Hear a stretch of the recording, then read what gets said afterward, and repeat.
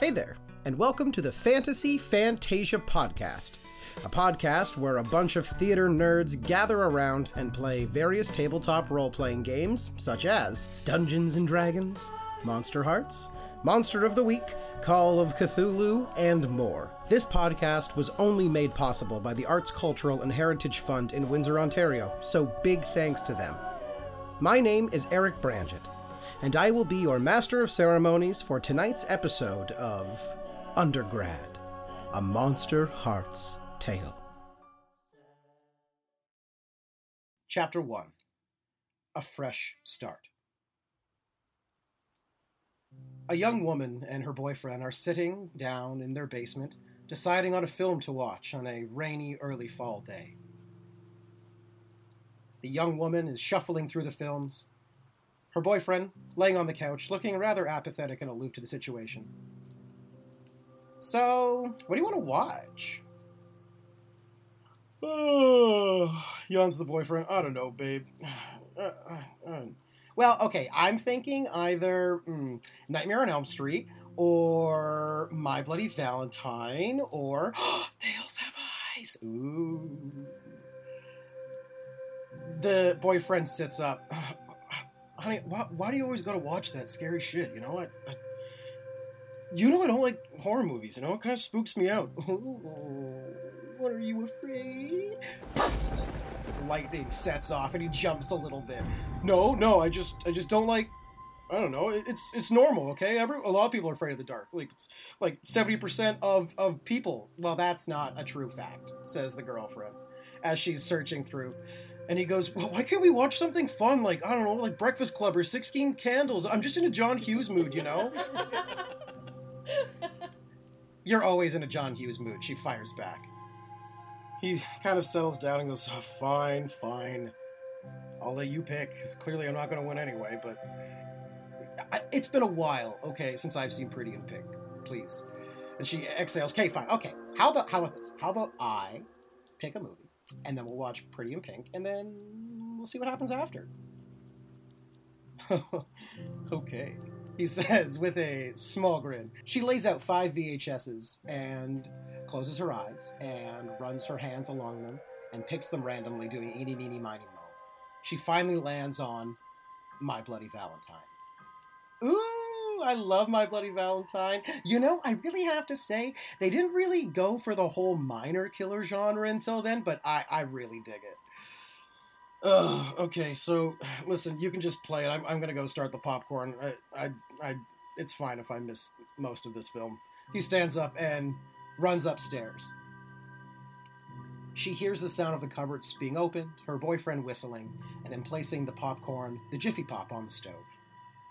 She leans back, puts the VCR in, and kicks back on the couch and begins to watch My Bloody Valentine.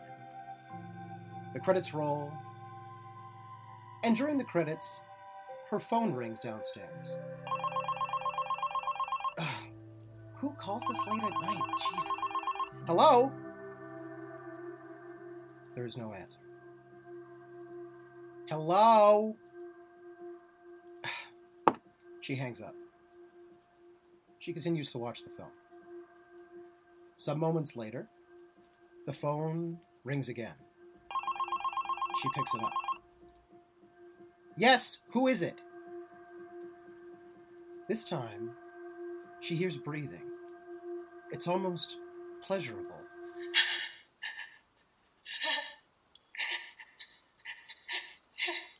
But she swears that she also hears some crying in it. Please tell me it's time. I'm ready. I've been such a good boy. Who the hell is this? Prank week isn't for another week, Bo, okay? So you don't need to bug out. She replies. The breathing continues. Seriously, who is this? Shut up! He spits back at her. Just shut up! There's no need to talk. They get all funny when they talk. Listen, you little creep, she replies. Just because Chadley isn't hanging around with your lazy drunk frat asses doesn't mean you can ruin my night. There's a long pause on the other end. You're gonna love it when I kill you. The phone hangs up.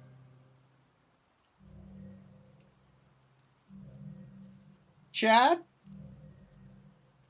She calls for her boyfriend. There's no answer. She can hear the popcorn continuing to pop. Chad! Another crack of thunder. The popcorn continues. She creaks up the stair step by step, calling for her boyfriend, to no avail. She appears in the kitchen, seeing the Jiffy Pop almost completely boiling over, ready to pop out of the top. Chad, I don't know, but Bo's calling and he's freaking me out. There is no Chad. The phone rings once more. She answers it. Listen, you fuck, okay? My boyfriend's here. I called the police and I'm armed. I know none of those are true. I don't like liars. I'll have to hurt you now. The phone hangs up. She is now terrified. She turns around, she grabs a knife from the knife stand and wheels back into the kitchen cabinet. She closes the cabinet behind her, the large pantry room that holds all of their fresh food, and she cowers behind the door holding the knife. She keeps telling herself, no, it's just a prank call. Okay, Chad just went to the washroom and he's here and Bo's just being a fucking asshole and this is how it always goes. A soft voice whispers behind her. They do get so funny when they talk. She turns around to a snarl and her yelling, Chad! The camera fades to black. Holy fucking shit, yo. Is his name Chadley? Did I hear that correctly? Oh, you fucking bet. Chadley, oh my Chadley. god. Chadley, otherwise known as Chad. What a Chad, oh my. That's like Chad up to 11. But what happened to the popcorn? Asking the real questions here. That's the important question. Thank you, Tyler. There are no victimless crimes. Remember your Jiffy Pop. And our camera opens on an early fall day in one of New England's oldest universities, Oakhurst College. The campus sprawls across a massive clearing embraced by the New England forests, now just beginning to turn bright yellow and orange as the seasons change. A dark, glistening lake sits at the north of the clearing, with a gentle running stream circling most of the campus that leads down to the nearest town of Oak Haven. The Gothic architecture of the old buildings, covered in ivory, oxidized green copper tops, and carved creatures topping the many jutted pillars, mixes almost beautifully with the more recent additions from the 80s, starker, smooth, cemented walled structures. Crowning the center of the original block where the campus grew from is a 16-story tall clock tower. Its carved gargoyles can be seen from miles around, protecting the campus, as it were. And its soothing, soft, yet booming chime can be heard through the thick forests for miles around. The campus is packed with students and faculty alike as the first day of Welcome Week commences.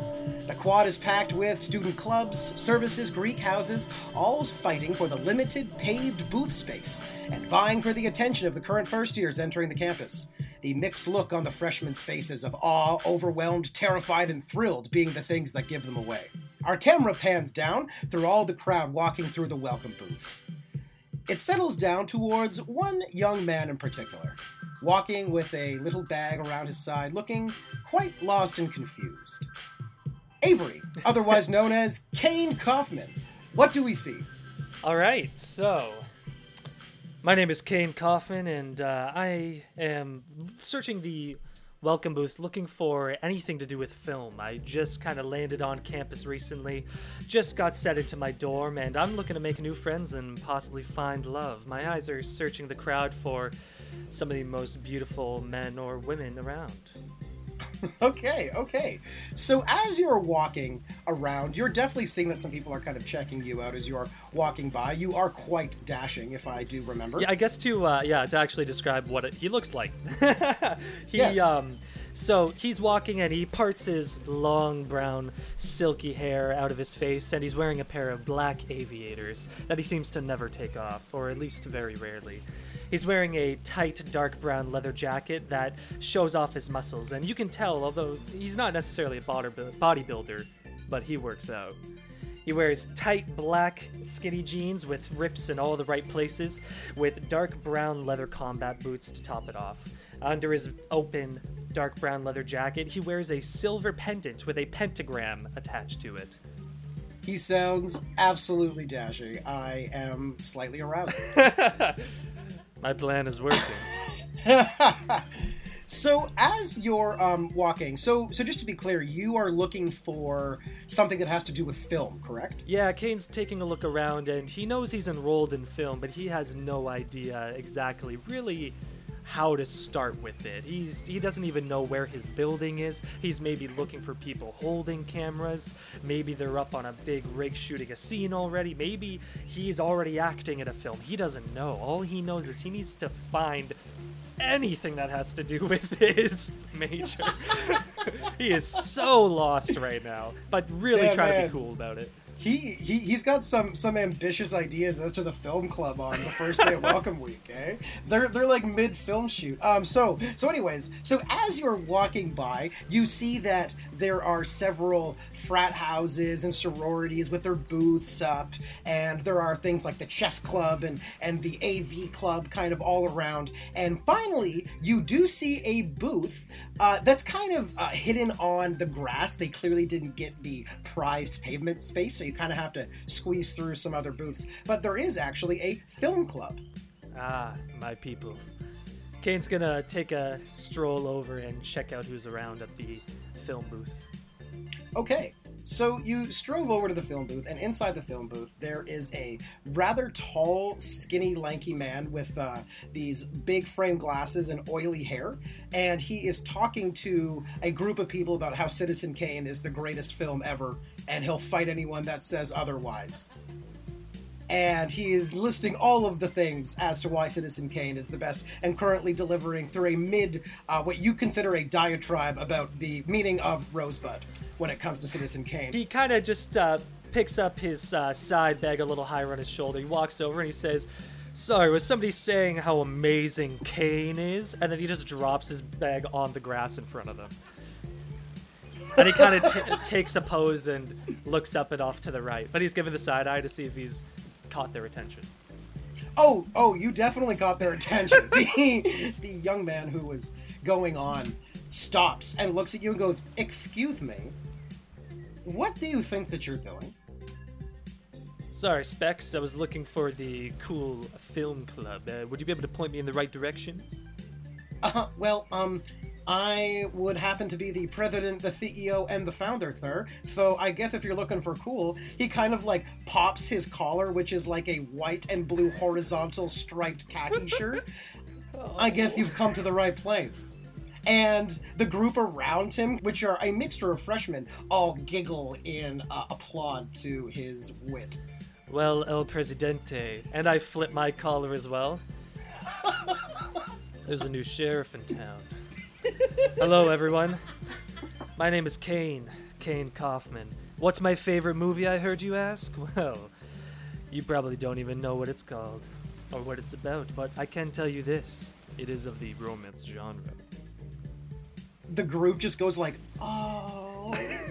I want you to roll Shut Someone Down. Ooh, okay, cool. Shut someone down. Oh dear. So that's a 5. A 5. Okay, so Yeah. as per the rules of the apocalypse system, anything under a 6 is a complete failure. So, oh god. So a 5 is a complete failure. So what happens is you try to strike your pose, and the freshmen kind of react favorably, but the president chuckles.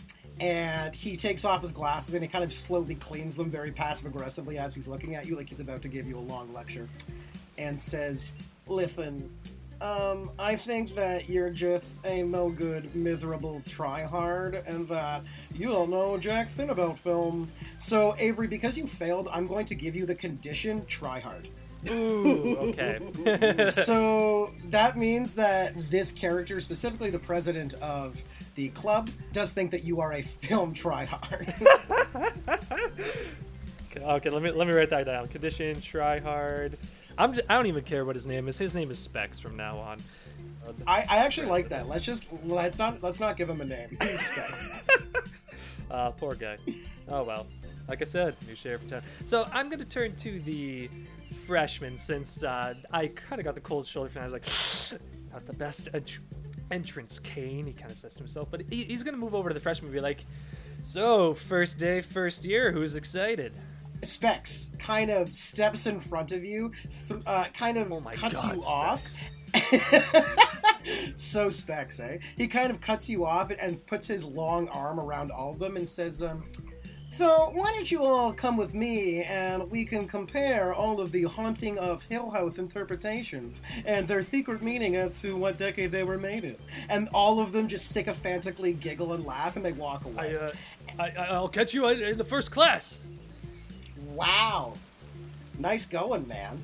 And now that you see that the Specs has left and made room, you see that there is a young woman sitting at the table with short curly red hair and freckles. And she's wearing a film club t-shirt that's kind of rolled up on both of her arms, chewing bubblegum, and she's looking at you with a mixture of flirtation and disappointment. And she's kind of smiling. My brain's like, the possibility of pity sex is strong with this one. No. Well, first impressions are a little tough to make, and I kind of blew it on that one, but I might have another chance with you. And I'm going to kind of give her a side smile. She goes, Well, you did tell Specs over there that your favorite film he probably didn't know. So, what's your favorite film? I'm making it. It's my own. For full disclosure, he has no frickin' idea what his favorite film is. Like, yeah, he's seen like very few and far between. So he's like, I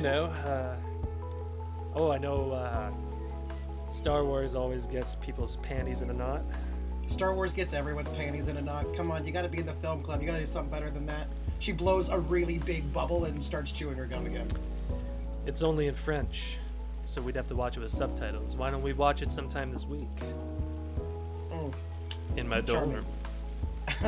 Wow, you are you really are a tryhard, aren't you? She stands up and she says, but you're cute. I'll give you that. I don't know, there's something about you. You have deep eyes. I don't know if that's weird, but that's the first thing I saw, so I think I'd just tell you. Yeah, Kane kind of chuckles as he removes his aviators. And I guess his eyes are an incredibly deep ocean blue. It's probably his best feature, but he keeps them hidden a lot. She says, so you got my biting sarcasm that you didn't want to make eye contact with me, and instead you'd rather live the world through aviators. Interesting. Listen, okay, you're clearly a freshman. I'm a sophomore. I kind of know a little bit. Listen, there's this really lame party. Well, it's only lame because, like, nobody goes, but that's kind of what's fun about it. You can do whatever the hell you want, you know? So, why don't you meet me there tonight? She pulls out a small folded piece of paper and gives it to you, and you see that's a folded pamphlet that says the Welcome Mixer. And she says, why don't you come to the Welcome Mixer? You know, some students, some faculty, but used to be really popular and really strict, but now that nobody goes, they pretty much let you do whatever you want. So, you know, you got it's in the mansion where they bring all the visitors, you know, the old mansion. So I do like the promise of doing whatever we want. Yeah, easy there. I'm going to probably show you a movie or two because it's embarrassing how little you know. He kind of moves in a step and he kind of like puts down his aviators and starts cleaning and genuinely says, thanks. She honestly giggles. She kind of holds out her hand and gently, just with one finger, grazes the top of your right hand. and goes, "So, I'll see you tonight. You better be wearing something better than this." Oh, you bet. And and he's like, "I need to end this here." They're like, "We're at a good place." And so he kind of turns around, he picks up his bag off the grass, and he just starts making his way in a different direction, not even paying attention to where he's going. As soon as you do that, you feel a slight itch kind of at the back of your neck. And that's it. For this NPC girl, I had my 3 strings that I wanted to hand out. I'm gonna give one to Yes. her for sure. Wonderful. She's my Okay. only. She's given me the time of day so far. Okay. What was her name again? You did not ask her. Ah, son of a bit. Okay, red-haired, freckled cutie. Into me? Question mark. She gets a string. Okay. Great. So she's got 1 string on you, and your dark power has the other 2, correct? Yes. Cane out. The camera pulls away from the quad and transitions into the open, giant oak doors of the library. The Dean of Students can be heard getting up on the microphone that kind of connects the library area to the quad, going, "Hello, everyone, and welcome to another year at Oakhurst. We are so glad..." And he's kind of draining on as our camera pans away from him and into the library itself. It looks like a traditional New England library with these lovely, almost Tudor style, with these lovely carved stone patterns and bricks lined with wood that's kind of these flying buttresses. I love that word. All over the inside, with these long, solid oak tables with the lovely smell of, fresh and old books in the air. We see students flooding in, bringing their dirty feet inside, kind of spreading all the mud and dirt out into the library and back outside and all the leaves that have fallen. And as they're laughing, our camera pans through their group to the library desk. Standing in front of a stack full of books, stamping them, is Evelyn. So, Stephanie, what do we see? Yes. So, Evelyn Reed Wilson has long, red, wavy hair, green eyes, and she has on a black t-shirt, which is almost short enough to be considered a crop top, but not quite, and a short, plaid pleated green and black skirt with some just nondescript black shoes on, and she's wearing a silver locket, and she is also definitely wearing a mood ring. Wonderful. So, just to give the audience some backstory, Evelyn, you've been here for a week now, correct? Because you work at the library? Yes. Yep, I've been here for about a week, learning all the ropes, getting to know some of the students who have already been on campus, and getting familiar with the layout of the library. Wonderful. So, as you're stamping your books and seeing the crowd of students pass through, you notice that there is a older student, he is a senior, sitting at the large oak table closest to you with his nose in a bunch of books. And he's been taking summer school, so he's been there for quite some time now, and you've actually noticed him a few times. And he's just nose in his book working away. What do you do? Her breath kind of catches, and she can feel her pulse racing a little bit. She ducks behind the desk and pulls out a little makeup compact from her backpack, and she's looking in it, fixing up her hair, putting on a little bit more lip gloss. So, as you're doing that, you just hear, "Can you please tell me what exactly you're doing with my time?" and behind you is someone that you know well. The bane of your week, in fact. She was hired along with you, and she was recently promoted to supervisor of the new recruits, and her name is Maddie McFinfan. Wow. Evelyn kind of rolls her eyes without looking at Maddie and turns around and puts on a fake smile and says, "Oh, I'm sorry, Maddie. I thought I had something in my teeth and it was really bothering me, so I was just checking my mirror really quickly." Maddie looks at you with her long horse face, and She has an equestrian style of visage. She looks like a horse. And she studies you with her pale gray eyes that seem to suck the life out of a room. And she goes, I can tell that you are not working as hard as you should be. and she pulls out her pen and she like double clicks and writes on a notepad. And I am watching everything, Miss Evelyn. Do you know the responsibility that Mrs. Parr gave me? I am the daytime acting temporary supervisor of the library. I know that. You've mentioned it every day. Yes, look at my badge. You see that she's actually bought a plastic sheriff badge and has sharpied on it all of her title, and it's actually so long that like she didn't get the words the right size, so the bottom just squished a bunch of the last letters. Wow, that's very official. Thank you. So, you will recognize the power of this badge. I'm averaging, she pulls up a stopwatch that you see is like currently clicking. You are only averaging 20 books a minute. That is absolutely not okay. You need to be averaging at least 45 to 100. Isn't that pretty much physically impossible? Nonsense. I did it yesterday. Really? Where's the record for that? In my record book. It's right here. You see that she gave herself a gold star for the time that she wrote down. Now, who cross-indexes that reference book? You know, just so I know, in case anyone asks me. I'm picking up a certain sort of sarcasm I do not appreciate in your voice, Abby. No, not at all. It's genuine inquisitiveness. Well, you better get back to work because I don't want to have to report you to Mrs. Parr. And she points really dramatically at the back office, and you know very well that Mrs. Parr often arrives about 2 hours late into her library shift, and she is currently sleeping, as she mostly does all afternoon. And you know that what Mrs. Parr is known for is an incredible temper. In fact, the only way that she's held on to her job for being as inept as she is simply because of how mean she is. That she bullies people into keeping her job. Faculty are terrified of her. No one likes to go to Mrs. Parr. Well, I'm sorry, Maddie. I'll make sure to step up my productivity. It was just a minor distraction. I promise it won't happen again. My teeth are feeling much better. Well, just remember that and she gets like really close, like her eyes are almost like touching your eyes, am watching you. Okay.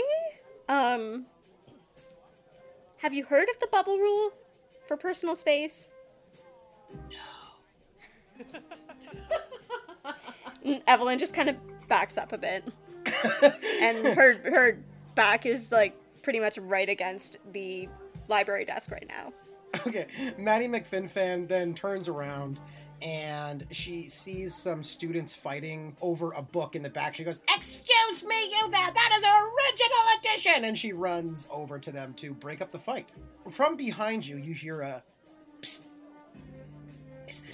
Are you Evelyn?" I turn around and give them a look like, be quiet. And I'm just like, yes, yeah, that's me.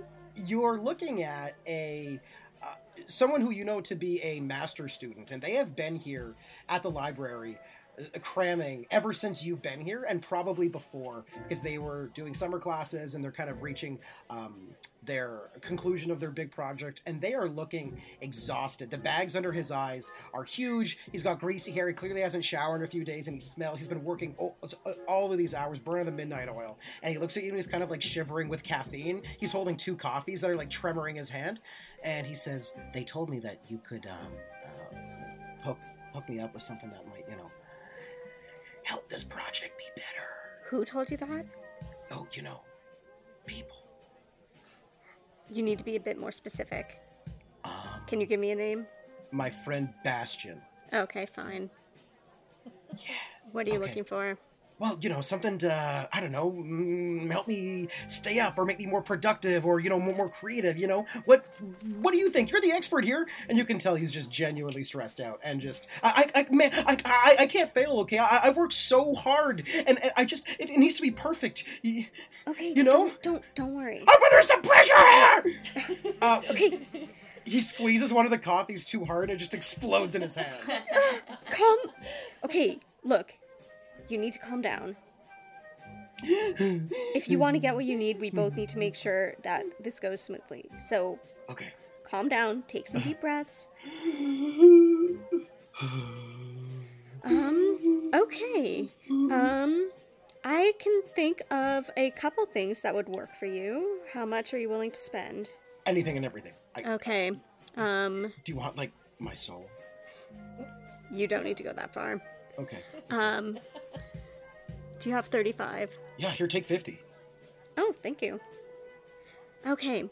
You want to go to the second floor, Okay. aisle 3, Okay. and you want to look for the book Magic of Wick Making. What you're looking for, you'll find in there. And it's just going to be some herbs that'll help you calm down. It's in a little silver vial, some green liquid that'll help calm you down. And then if you go to the third floor, aisle 16, Uh-huh. and you're going to look for the book Topiary Treasures. Topiary treasures, okay? Yes. In that one, you are going to find a black leather bracelet with a gold diamond charm on it. And just, wear it on your wrist, and it's going to help remind you to concentrate. Oh, he literally bursts into tears, embraces you, and you feel the other coffee cup break in his hand, and it pours just kind of like all over the desk. You realize it's cold, so you don't even know how old this coffee is. And he literally just breaks down in tears and just runs up into the second aisle, like jump kicking, like a musical chorus, just the most happy you've ever seen someone. Evelyn just kind of sighs, shoves some money in her bag really quickly, and grabs some paper towels, and starts wiping up the desk. What a weird day for you, eh? And as you've been cleaning, you look and you see that the senior boy is looking down at you, cleaning the coffee with a gentle smile. And do you want to kind of describe what he looks like, or do you want me to? He has dark black wavy hair and green eyes. So he kind of giggles as he kind of like flows his hair back because it was in his eyes, and he goes, do you have the that law book that the one right after this one? He pulls out one, and you see he's just looking for the next year. Yes, yeah, I've got it right over here. There's been quite a few law students in lately, and I figured one of you would need it sometime. Yeah. Oh, by the way, I'm Nick. I don't know. I've never really said my name to you, but I feel like I see you all the time. Oh, well, I just started working here, so, still learning the ropes. Oh, are you a freshman? Yeah? Huh, no way. Wow. That's nice to see you. Maybe I'll see you around. Oh, yeah, that sounds good. It's nice to meet you, Nick. Get back to work! You hear Mary, yell at you from across the library. Oh, sorry, I better get back to work. My name's Evelyn, by the way. Evelyn, that's a really nice name. Oh, thank you. Well, I should go before your taskmaster gives you more work, makes you clean the stables or something. I wouldn't put it past her, but, good luck with your studying. Thanks. He kind of grabs the books and kind of whips his hair back, and it kind of flies past, just out of his head and clears his dark green eyes. And he walks back to his desk and continues to work. Evelyn just gets a little smile on her face, and she finishes up wiping up the coffee. As you're just kind of absentmindedly wiping the coffee up, Mary sneaks up behind you, grabs the coffee rag, and drain it out on your feet. And says, I don't want to see you ever being that lazy again! And she storms away. As you got the coffee wringed out onto your feet, you turned around to go back to work, and you saw that covered in just a bit of coffee stains, there was a folded up little pamphlet. And on the pamphlet it said, "Want to join?" And it was put on the desk after Nick left. And you open up the pamphlet, and it is a little invitation to the welcome mixer this evening. Evelyn kind of squeals quietly and then puts it in her backpack. Our camera fades to black. The camera kind of takes off in flight, and it briefly kind of leaves campus and stretches out over the New England forest. Outside of the campus, we see the stream that we know leads down to the small town of Oak Haven. And just as the camera hits the sign that says exiting Oak Haven, as if they're just about to leave it, comes a busted up 80s van that drives through. It's most of it is falling apart, dented and rusty, and at the front of it we see the driver is headbanging to some music on the inside, and our camera pans past the driver into the hollowed out back of the van, and we see someone sitting there tuning his guitar with many people sitting around him, all staring at him admiringly. So, Zephyr, aka Zach, what do we see? All right, so you see long hair, dark hair, black hair, even better, cool. Black leather vest. He's wearing a band tee. We're gonna say, because I'm tongue-in-cheek that way, it's a Queen shirt. He's got ripped blue jeans. Wearing Converse were in the 90s, right? Yeah, he's wearing Converse. Fuck it. First one to do it, maybe. I don't know. Who knows? He's got giant, 8 bracelets on each arm, all totally different, all clashing, and he's wearing this fucking rocking red headband. Now, you are the Queen. That is your character. So for the listeners at home, the Queen automatically starts off with a gang. So do you want to give us a brief explanation, Zach, into the members of your gang who are all present in Yeah, this sure. event? Driving up in front is Travis. He's the tall one. Kind of wears his glasses a lot. I don't know why. Always has painted black nails. Looks fucking sick on him, let me tell you. He's got shoulder-length, dirty blonde hair, and, well, between you and me, the only thing on his mind is getting laid. Then there's Brian. Brian's a fucking stick in the mud. I'm not gonna lie. He's... Travis let him in. He's good.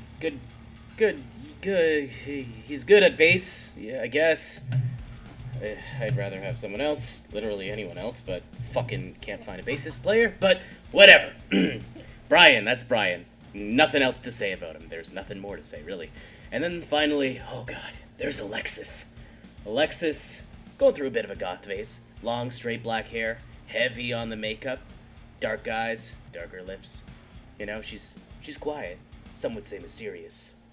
But, you know what? When you put a pair of sticks in her hand, she's fucking fiery, man. I can't fucking explain how fiery she gets. Oh shit. The shit she can do is fan-fucking-tastic. Yeah, so that's my band. That's The Hive. The Hive. Hi. Yeah, that's right. Nice. We're The Hive. We're Hell's infamously violent emissaries, but we'll just go back. You know, so. So, as Travis is driving, Travis looks by and goes, "So, Zach, man, I am so excited for college, bro. Finally no parents, man. Fuck yeah!" Yeah, dude, that's probably the only cool thing about college, but you know what? Props for effort. I dig it. You know, says Brian, I'm actually really looking forward to studying That's calculus. fucking great, Brian. Eat my shorts. Hey, Alexis, how do you feel about this whole, me being a college guy kind of thing? She kind of just shrugs and picks up sticks, and she has a little block of wood in front of her just to practice, and she just shred a crazy drum solo on the wood for about 30 seconds, and then just throws the sticks away and turns around and looks out the window. So, bro, Zach, do you happen to have a joint, man? Because I could really use one, bro, says Travis. Dude, do I have a joint? Fuck yeah. He pulls out a little a cigarette holder. And is it filled with joints? It is filled with the dankest shit that he could get. Oh yeah, the whole van just starts to dank, and you hear Travis go, "Oh man, you brought the sticky icky, bro!" Yeah, man, Hey man, it's our first week of school, you know, gotta slack somehow.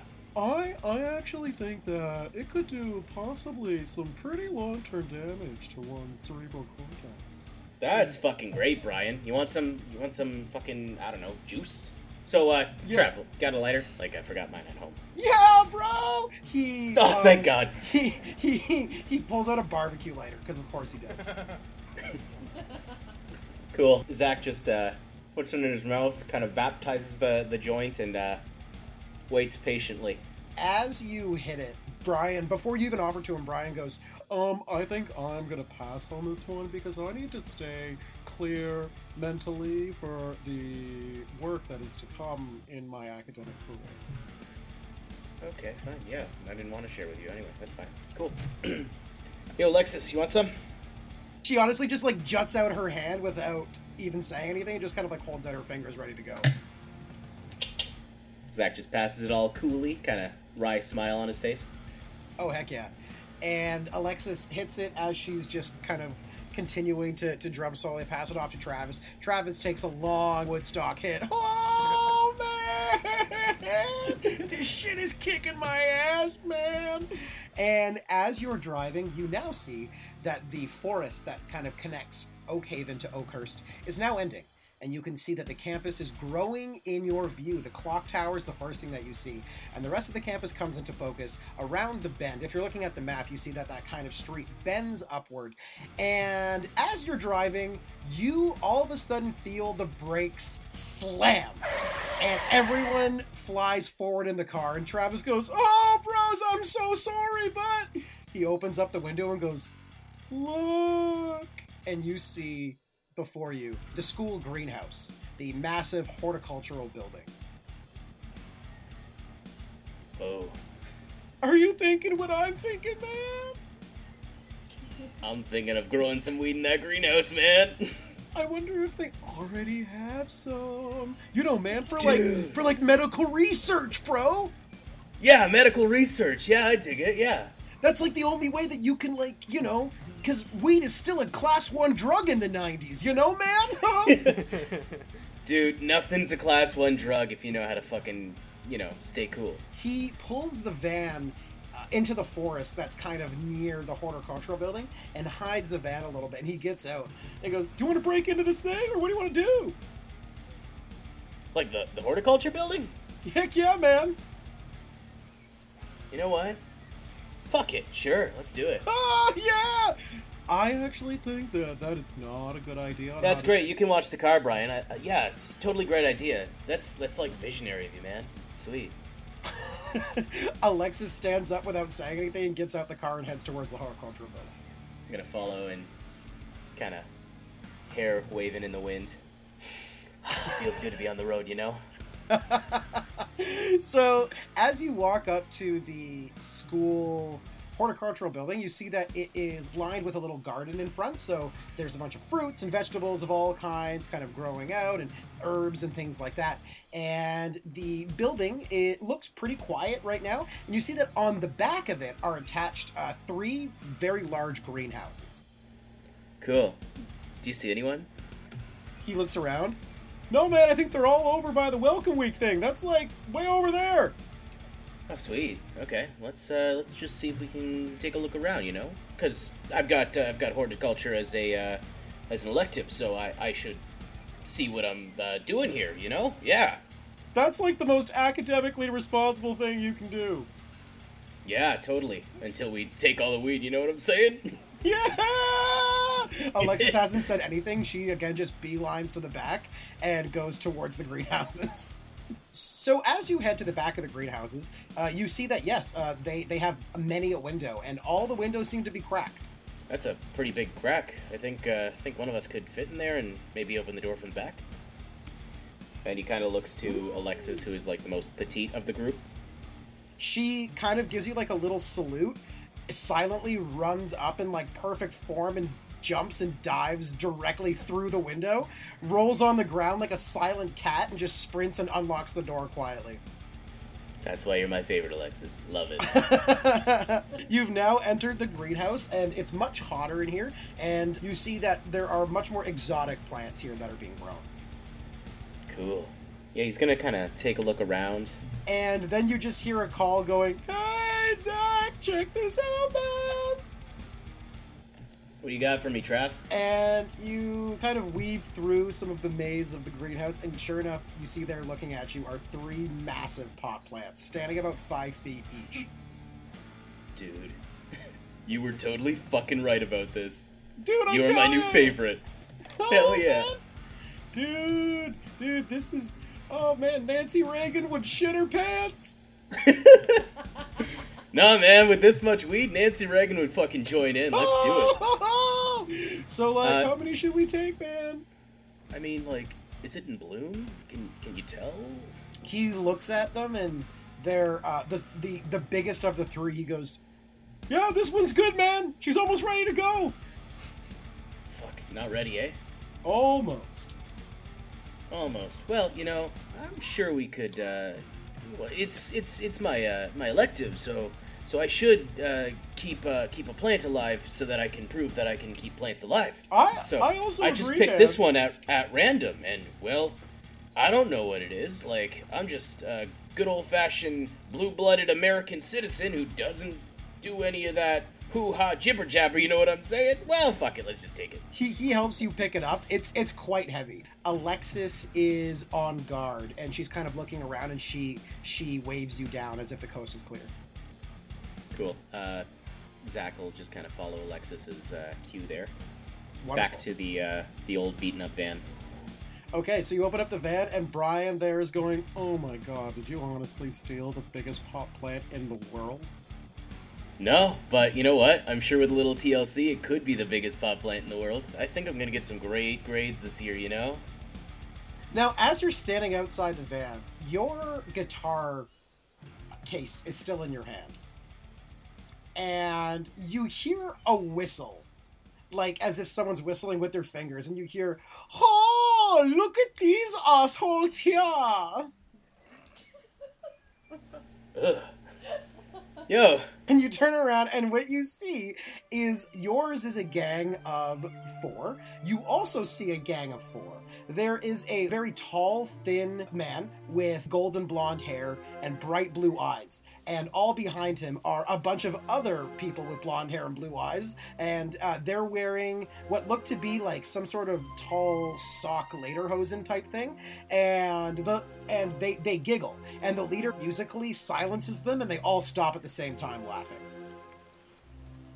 Hey, just driving on through. What's up, dude? Just looking at your stupid shirt, man. What do you like? It was the times. And the whole group goes, and he silences them again, and they just stop laughing.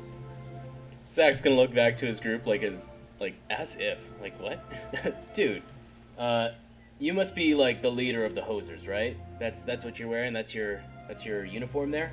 How do you get so fashion forward?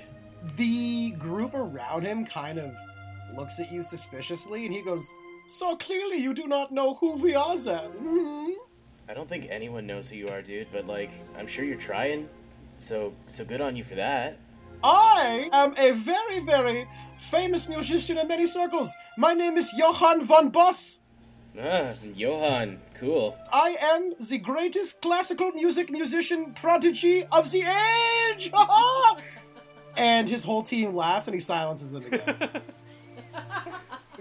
I mean, it's not that hard to be the greatest classical musician of the age, because, well, all the people who listen to that have been dead for 400 years, so that's cool. Good for you, man. Oh, you make your jibs and your jabs, but you're not very funny, okay? You have stupid shirt and your van sucks. and they all laugh, but instead of quiet them, he gives them a crescendo, and they crescendo in their laugh. And then he goes, "Tenors!" You hear them laugh in pitch, and they're making a 3-part harmony, and he silences them. Oh my Okay, God. listen, buddy, come on. I gave you a pass the first fucking time, but you don't disrespect the fucking queen, you know? It's not a thing. Listen, you douchebag asshole. If you really want to show how cool you are with some music, maybe you should stop by the welcome mixer tonight and we'll see who's the real players, hmm? Oh, I'm the douchebag. I'm the douchebag who's not wearing lederhosen. Cool. Wow. This place is just as grandiose as my stepdad told me. So wow, good for you. Make your lame-ass jokes, but unless you can pick it up and speak with your music, you're nothing to me. And until you can play music, you don't have what it takes to run with the Box Squad, bitch. The box. Dude, our music would fucking blow your mind. So yeah, I'll do you a favor. I'll show you what real music's all the fuck about. Okay? Cool. This mixer thing, where's it at? It's in the welcome center. Yeah. He snaps his fingers, and one of his cronies gives him the note, and he gently, quietly folds it to a paper airplane and throws it at your nose. Just hits him in the nose, unfazed. Yeah, thanks. Glad you've got an origami friend. Yeah, that's useful. We've got one of those too. Hey, Brian.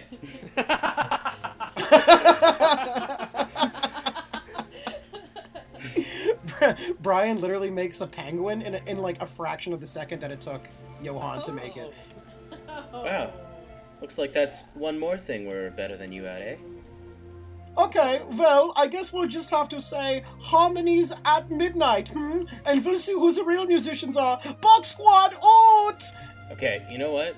Man, that guy was like a fucking dick, eh? I think that the sticky was a little too icky, if you know what I'm saying. Holy shit. You know what'd be a real fucking dick move? What? If we systematically slept with every one of his friends.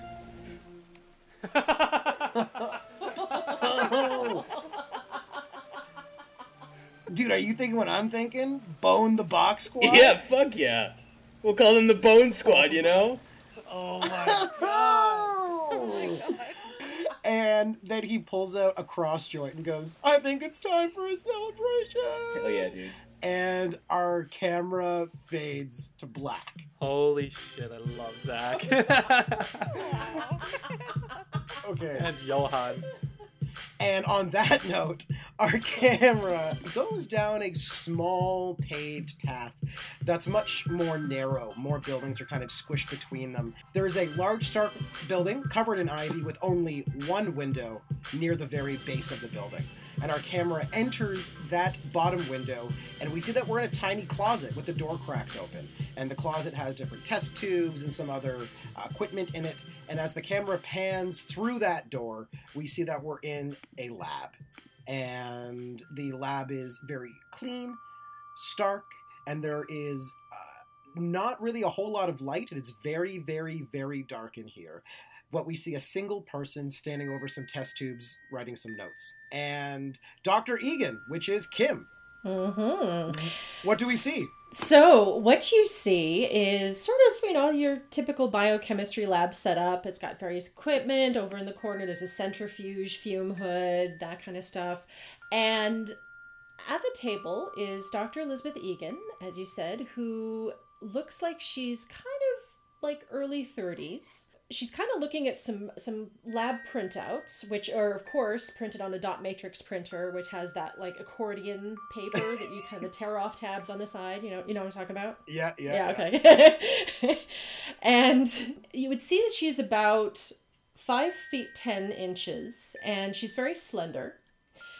And she has dark brown eyes, very delicate facial features, and long fingers on very delicate hands, and perfectly manicured red nails, of course. Now, her skin is pale, and if you stand close enough to her, you'll notice that she has very heavy foundation on, but not just on her face and neck, but also on her hands and arms, which is sort of strange for those who notice it, but most people assume she's just kind of covering up a skin condition or tattoos. Her hair is long and straight and very dark brown, almost black in certain lights, and she regularly wears it in sort of a nicely coiffed bun. And today she's wearing a business suit because she always likes to wear business suits at work. But because it's orientation week and she likes to make a statement, she's wearing today her red power suit, which is sort of a deep yet vibrant red that kind of matches perfectly with her nails and her lipstick. And of course the suit, the blazer part, has ginormous shoulder pads. She has a white blouse under it and a red pencil skirt.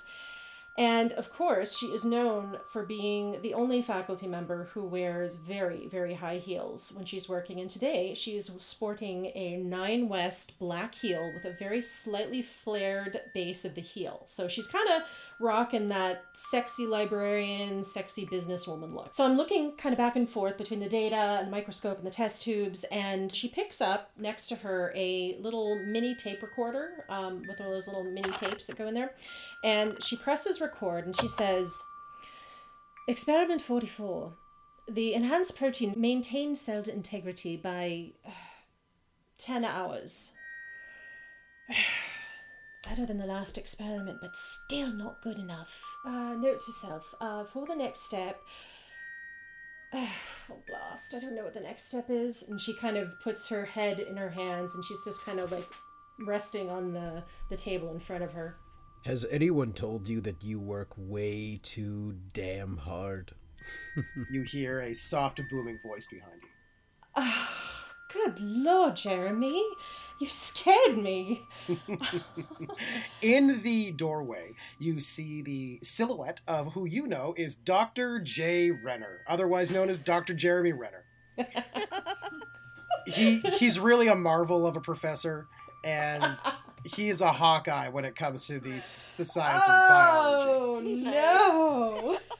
So, yeah, hopefully we don't get sued by Disney. I know.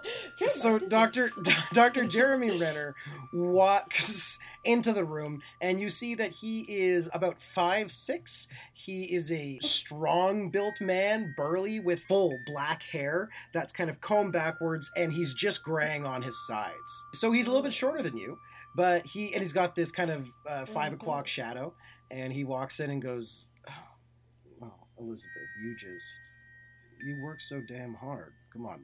Have you ever heard of relaxing? Please, the school hasn't even started yet." And he walks in and he shuts the door kind of gently behind. I know, but this is orientation week. It's the only time that I have to work on my research without the students coming in.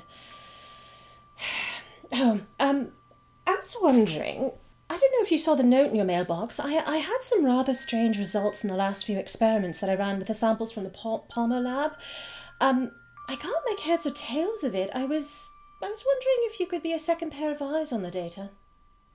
I just need the second opinion, eh? Yes. Well, I could use something to add to my lecture notes for this coming week. Yeah, absolutely, please.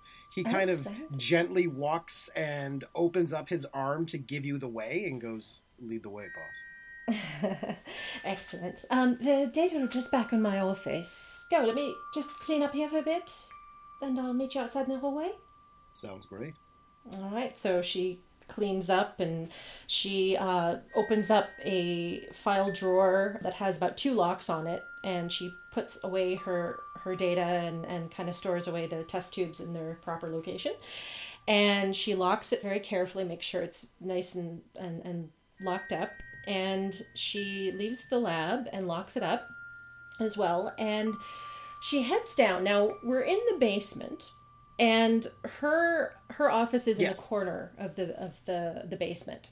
All right, so we head down the hallway to the corner office, and I unlock the office. And what you see in the office, it's a fairly sizable office, but because it's in the basement, there are no windows, and it's sort of painted a pinky terracotta color, and because of the lack of windows, it has sort of a little bit of a cave-like feel, just like the lab. When you enter the door, to the immediate left there's some filing cabinets, and on the left and right walls there are 2 wooden bookcases which contain obviously books as well as some old-looking knickknacks like little stone statuettes, some old kind of cracked jars and vases, kind of like the stuff that you would buy at a bazaar in Mexico or Egypt when you're on vacation. Now, set back from the far wall is her desk, and the desk is made of wood as well, and it has very little on it except for like a desk blotter, a pencil cup, and a stack of papers. She goes into her office and she heads towards her desk, and instead of going behind her desk to retrieve the data, she turns around and she kind of leans against the front of her desk, kind of, a little seductively, and she kind of, popping her knee to the side, just kind of looking at him and going, "Come in and close the door." Wow, this must be some secret information. He kind of steps to the door and quietly shuts it again. So where is the information that you got here? Oh my god. Now, come here and kiss me. He kind of chuckles to himself and goes, "Okay." And just like walks up and gently kisses you. And she responds with a much deeper, much more aggressive kiss. Then he's taken aback by it. So she kind of pulls back and she looks at him and she says, "I want you to whisper in my ear everything that you want to do to me right now. I want to know your deepest desire." He does. Okay. So after he whispers in her ear, she pulls back and looks at him again and says, "What if I told you that I could make you experience everything that you just described right now?" I'd say that you're a miracle worker. Of course you would. The only thing is, I need a little something from you in return. I need your blood. Not a lot, just a little. Just some of it. Let's just say that it's sort of my kink. Now, you of course can say no, but would you do this for me? Would you help me experience what you desire? I'm gonna have you roll Turn Someone On. Turn someone on? Okay, here we go. Okay, so that is, and turn someone is hot, so that is an 11. He unbuttons the top of his shirt and he presents his neck to you. Oh. You are an ego boy, aren't you? Just one moment. So she walks over to the bookcase on her right, and although it's quite heavy, she pulls the bookcase out from the wall like a door with great ease, and right behind it there's another secret door, and she opened that one up too, and she says, "Go ahead, go inside." He does. She follows him inside and closes the bookcase door and the other door and locks it. And now Elizabeth chose this corner office for a reason. Now, her main office is a converted lounge for the janitorial staff, and the room we're in now is the former supply closet, which is pretty sizable. She wanted an office that was out of the way and had no adjoining office, and what you see in the room is that she has soundproofing material on all four walls and the ceiling. On the far wall is a large black metal cabinet, and next to it is what looks like a massage table, but it has some modifications. Most notably, it has arm and leg restraints. And in the middle of the room is a solid wooden chair that kind of looks like an old-timey dentist chair because it's mounted to the floor and has a lever on the side.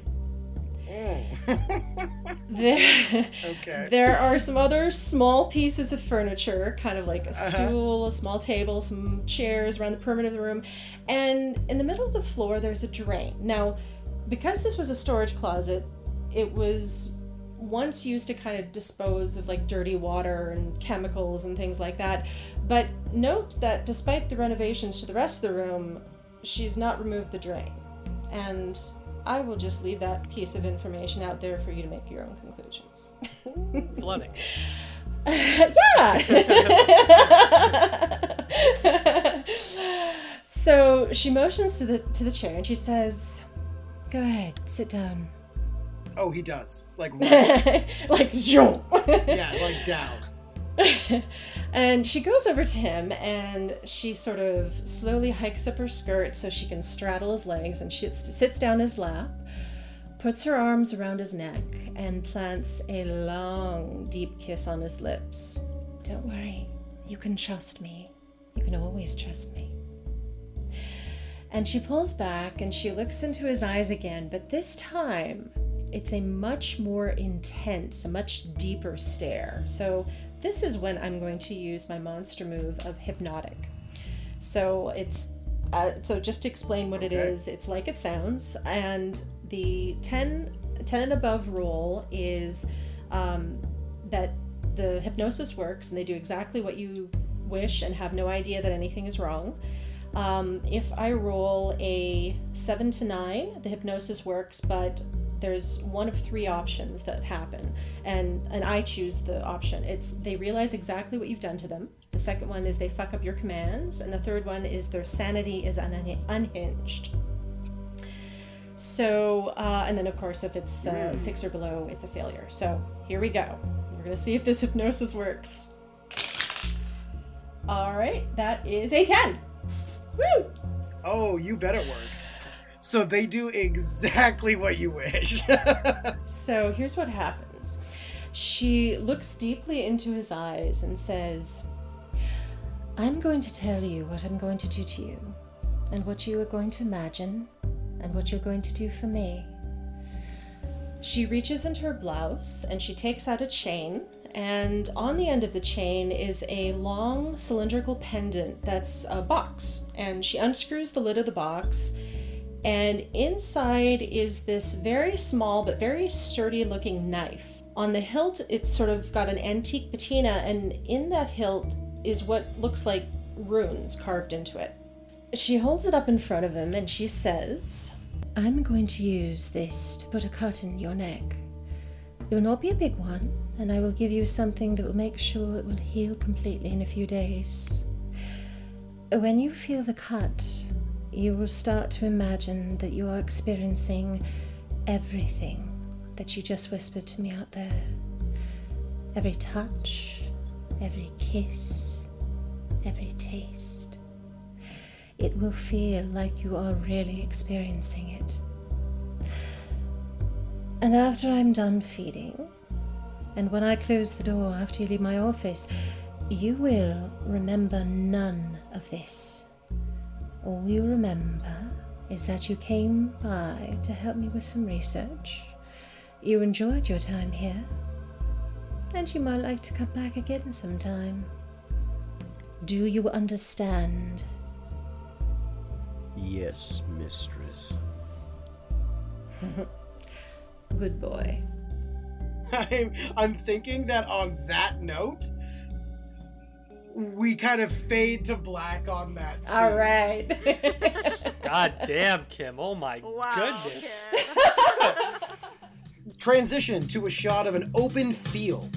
In fact, the field that makes up the clearing. That is a part of course, the massive New England forest that surrounds the entire campus.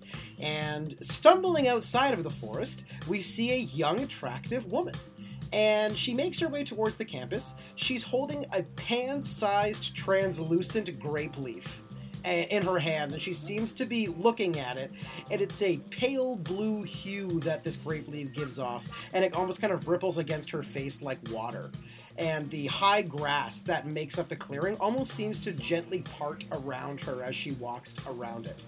And as she passes the wildflowers in the meadow, they seem to kind of follow her as she passes by, almost subtly. So that brings us to Iris. Carla, what do we see? So, Iris Greenwood, you see she's attractive, as Eric said, but she's a petite woman. She has olive skin, long light brown hair that's up in this big messy bun on top of her head, and in the bun are all these wildflowers kind of stuck into it in all these different places. And she has small facial features with these big hazel eyes that are very, very mesmerizing. And she has these strappy sandals on, leather strappy sandals, and she's wearing overalls. that have all of these different colored squares that make it up, these overalls. And she's just wearing the overalls, nothing underneath. But it covers up everything like a tank top would, and it's the length of shorts, pretty much. And on her back, covered up slightly by the straps of these overalls, you can see the outline of a tattoo, a black ornate tattoo of fairy wings. And you can just see the tips of the fairy wings on her shoulders. And I think that's about everything. Wonderful. So you're holding this grape leaf that kind of acts as a notepad for you, with some instructions that were given to you by your aunt. And what it has on it is it has your dorm room, it has your time of when you should register by, which is 4 p.m., and it has that you are scheduled for a shift, a orientation shift inside Oak Haven. There is a little job that your aunt has set you up with at a place called Coffee Bob's. And as you're walking through the meadow, you notice that the massive clock tower that you can see in the distance begins to chime 4 times. She kind of gives like a gasp, and she just starts jumping up and down really fast, and she goes, "Oh, okay, let's go. Time of registration. Okay, we got this. We're good. Okay." And then she starts running, and then she stops, runs back, realizes she dropped her bags, picks them up, and then just starts running towards campus. So, just as the tall grass did before you, none of the grass or anything that's made of plants that can bend relatively easily, none of that gets in your way. They all kind of part for you as you go by. And you finally arrive on the edge of the actual campus, and you see that it's bustling with people, just people all sorts of ages, just walking around. They're talking, laughing, some of them are running around. The energy is contagious. What do you do? She starts briskly walking into the crowd, and everyone she sees, it's a hi there, oh hi, I'm Iris, hi, and she starts waving hi to everybody as she walks past. Yeah, so she's turning to everyone she sees with like a hi, and she's looking for someone that looks official that could help her find her way to the registration. There are these students walking around with these official Oakhurst shirts on. You see that they kind of have this large tree with an O surrounding it. And they are walking around. It's these kind of dark green shirts, and they have a bunch of information, and they're talking to new students and things like that. She slowly approaches one of them. Are they talking with anyone, Eric? Or are they kind of just... One is not, no. She drops her bags, walks up, and just gives them the biggest hug and says, "Hi, I'm God. Iris. I'm so happy to be here." She doesn't let go. She's still holding on as he starts talking. The student is noticeably shocked, and they go, "How may I help you? You're welcome. So happy." And you feel like a little pity tap on your arm. She pulls back, not completely, just kind of moves her face in front of theirs and goes, "I'm new. It's my first day here. I'm Iris Greenwood. I'm looking for," and she pulls up the grape leaf, "registration?" Oh yeah, of course. They point to a giant tent. That now that you're looking at the tent, you see that there was a pretty big sign that says registration just outside of it. And That's embarrassing. She still has her arms around them, and she just looks back and says, "I'm just so excited. I completely forgot. You humans have so much energy. I just feel like I'm going to burst." And then she lets go, grabs her bags, leans in, kisses him on the cheek, and says, "Thank you so much. Have a great day." And she starts walking towards registration. he thinks to himself as you walk away, "Us humans." And that's the last that we see of that dude. Goodbye. So you make it to the registration tent, and most of the students have actually come and gone. You see that right now, most of the registration crew are actually packing up, ready to go, and there is just one looks to be an older student, possibly even faculty. They're probably in their late 30s, early 40s, and they're just sitting there with a look on their face that they're not having it. She runs up, puts down her bags, puts her elbows on top of the desk, and like kind of crouches down to their level and says, "Hi, I'm Iris. I'm here to register." Wow. Well, you certainly came to the right place. I know! I saw the sign. Okay, so you want to register or what? Yeah, she takes the paper in front of them and just says, yeah, I'm here to register. Do I write my name down somewhere? I can spell it. Okay, can you spell your name, please? And she starts writing her name. Anywhere? And she draws a flower and her name and then hands it back to him. Okay, that's great. Listen, so Iris Greenwood, yep, okay, so you're going to want to go to your dorm, which is the Treetop dorm. So, big spender. I hope you enjoy that. I love trees. Oh, good. I mean, it's not a tree. It's just a name. You know, there's the treetop, there's the trunk, and then there's the roots, and those are the three things. You know, it's all creative branding. It doesn't matter. Anyways, just yeah. I am so meant to be here. Great, fantastic. So yeah, you can go now. Goodbye, Iris Greenwood. I hope we never meet again. Thank you, kind stranger. She takes the flower out of her hair, tucks it between the person's ear, and just smiles. Goes to leave again, realizes she forgot her bags one more time, runs back, grabs them, smiles again, and then leaves. You notice two things, Iris. I'm going to kind of give you the choice here. Sure. So you do have your dorm spot picked out, so you can do that, but you also know that your shift is at 5 p.m. So I'll let you decide where you'd like to go. She's going to go to her dorm. She's going to start going to her dorm. She wants to put her bags down because she's realizing they're a nuisance. Okay, so you head to the most expensive dorm, which is the Treetop dorm. And instantly, when you walk to the dorm, you are met with a massive oak tree water fountain. That's pretty cool. It's almost like a oak tree line covers this entire dorm specifically to give you privacy, because everyone has a balcony as well. As you pass through, you see that there's a bunch of these outside lined balconies. Some of them have hot tubs on them. Some of them have like yoga studios, and there are Oh my god. and you walk in and just these massive, beautiful oak doors, and you walk in and you just hear, like, you know, the beautiful sound of classical music, and a butler runs up to you and goes, "Excuse me, madam, would you like some hot towels?" Oh my god! She's looking all around, like she's just overstimulated from everything, and then she puts her bags down and goes up to the water fountain and puts her hands in the water, and she picks up some water and brings it back to the butler, and she's like, "Do you see this place? It's amazing!" It is very beautiful indeed, I do agree.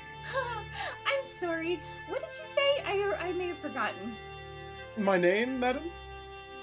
Everything. Just tell me everything about yourself. Here. Oh, and then she goes over and puts the water back in the fountain and then dries her hands on her overalls and then stands back in front of him. Well, my name is Jeeves. I did have a different name, but when I was 4, my parents decided that being a butler was my profession, so they legally changed my name to Jeeves just to make the transition easier. And I drove an ambulance during World War II next to Her Majesty the Queen, and I was awarded a special medal, and then... Iris has walked away and she's looking at something else in the room while he's talking. Wow. Would the madam like me to carry her bags to her room? Jeeves? What do you want me to call you? You said that you had your name changed. Do you want me to call you something else? I could call you whatever you want. We're friends. I live to serve at your pleasure, madam. You may call me whatever you desire. Oh, there's so many names. You know what? I'll decide later, but here. And she gives the bags to him. Thank you so much. You are the kindest person ever. And she picks another flower out of her hair and puts it behind his ear. Take me to my dorm. Would the madam like to be carried to her room?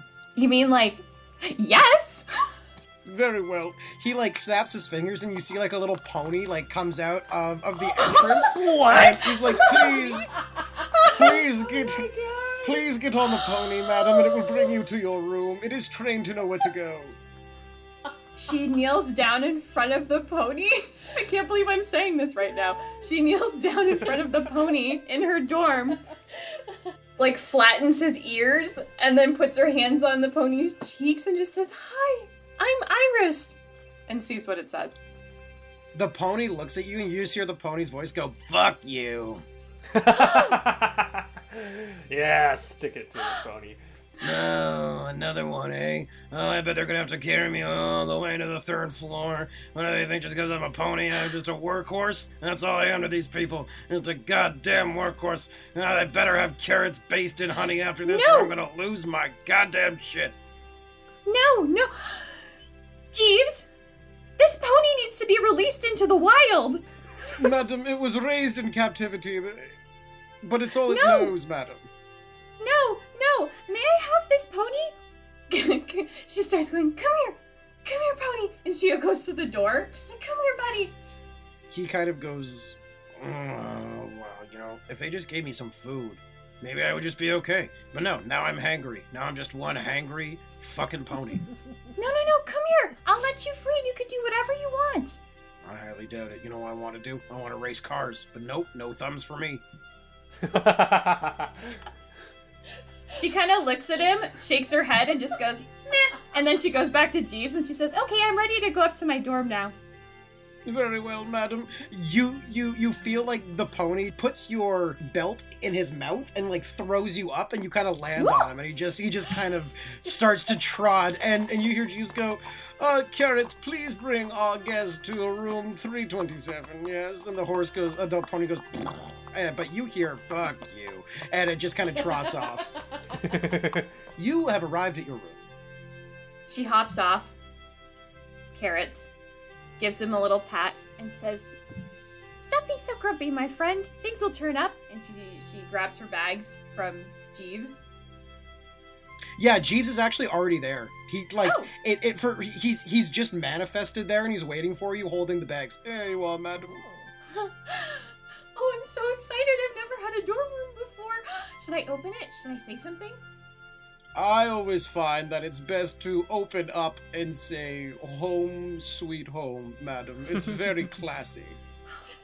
Jeeves, you're my bestest friend. And you to me, madam. Okay, I'm ready. Okay, I'm gonna do it. She puts her hand on the handle and turns it and says, home sweet home! And she throws the door open. All right, so what you're looking at is a very large center room with a very large kitchen with an island kind of sticking out of that, and it's attached to it is a living room with a massive screen TV that leads you with a fireplace underneath, with a patio door that leads you outside, and you see your patio door outside, and you have your little private patio, and on that patio is a hot tub. Nice. That gasp was me. That was legit me excited for my character to have a hot tub. She does a lap around the room, just touching everything and just going, oh my gosh. And she starts going around and touching everything in the room, then runs out, hugs Jeeves, and then runs back in and goes out to the patio and opens the doors.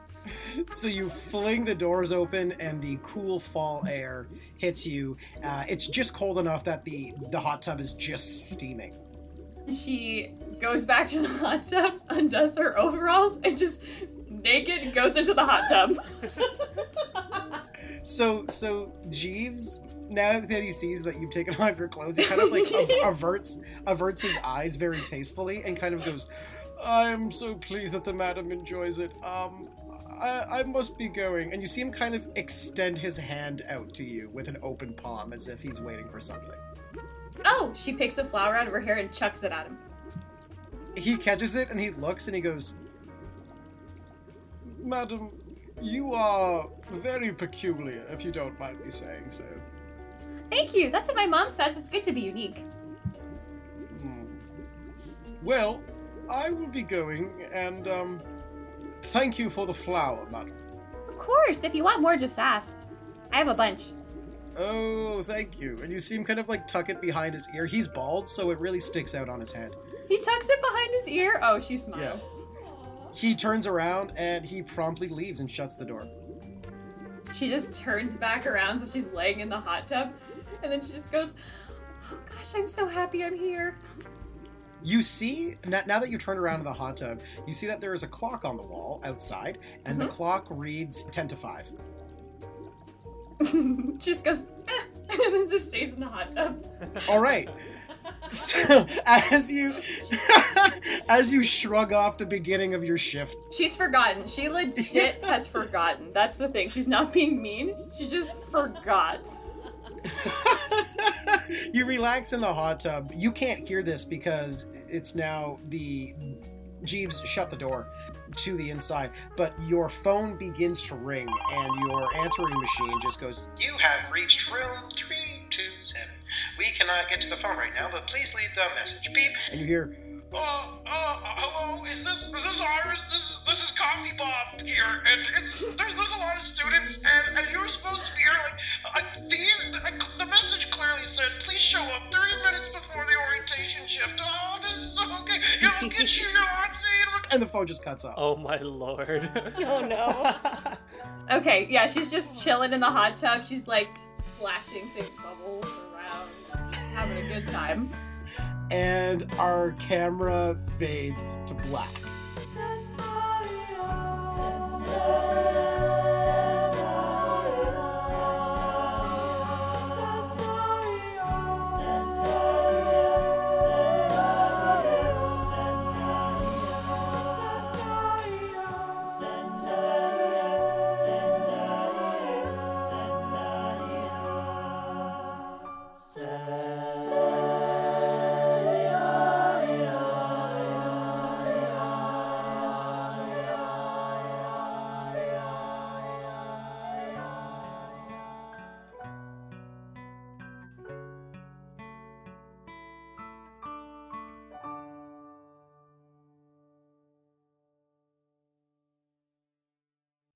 Hey there.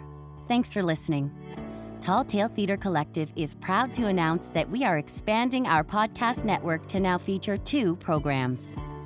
We will continue to present our horror series, Night Terrors. Welcome to a world of thrills, threats, and terrors.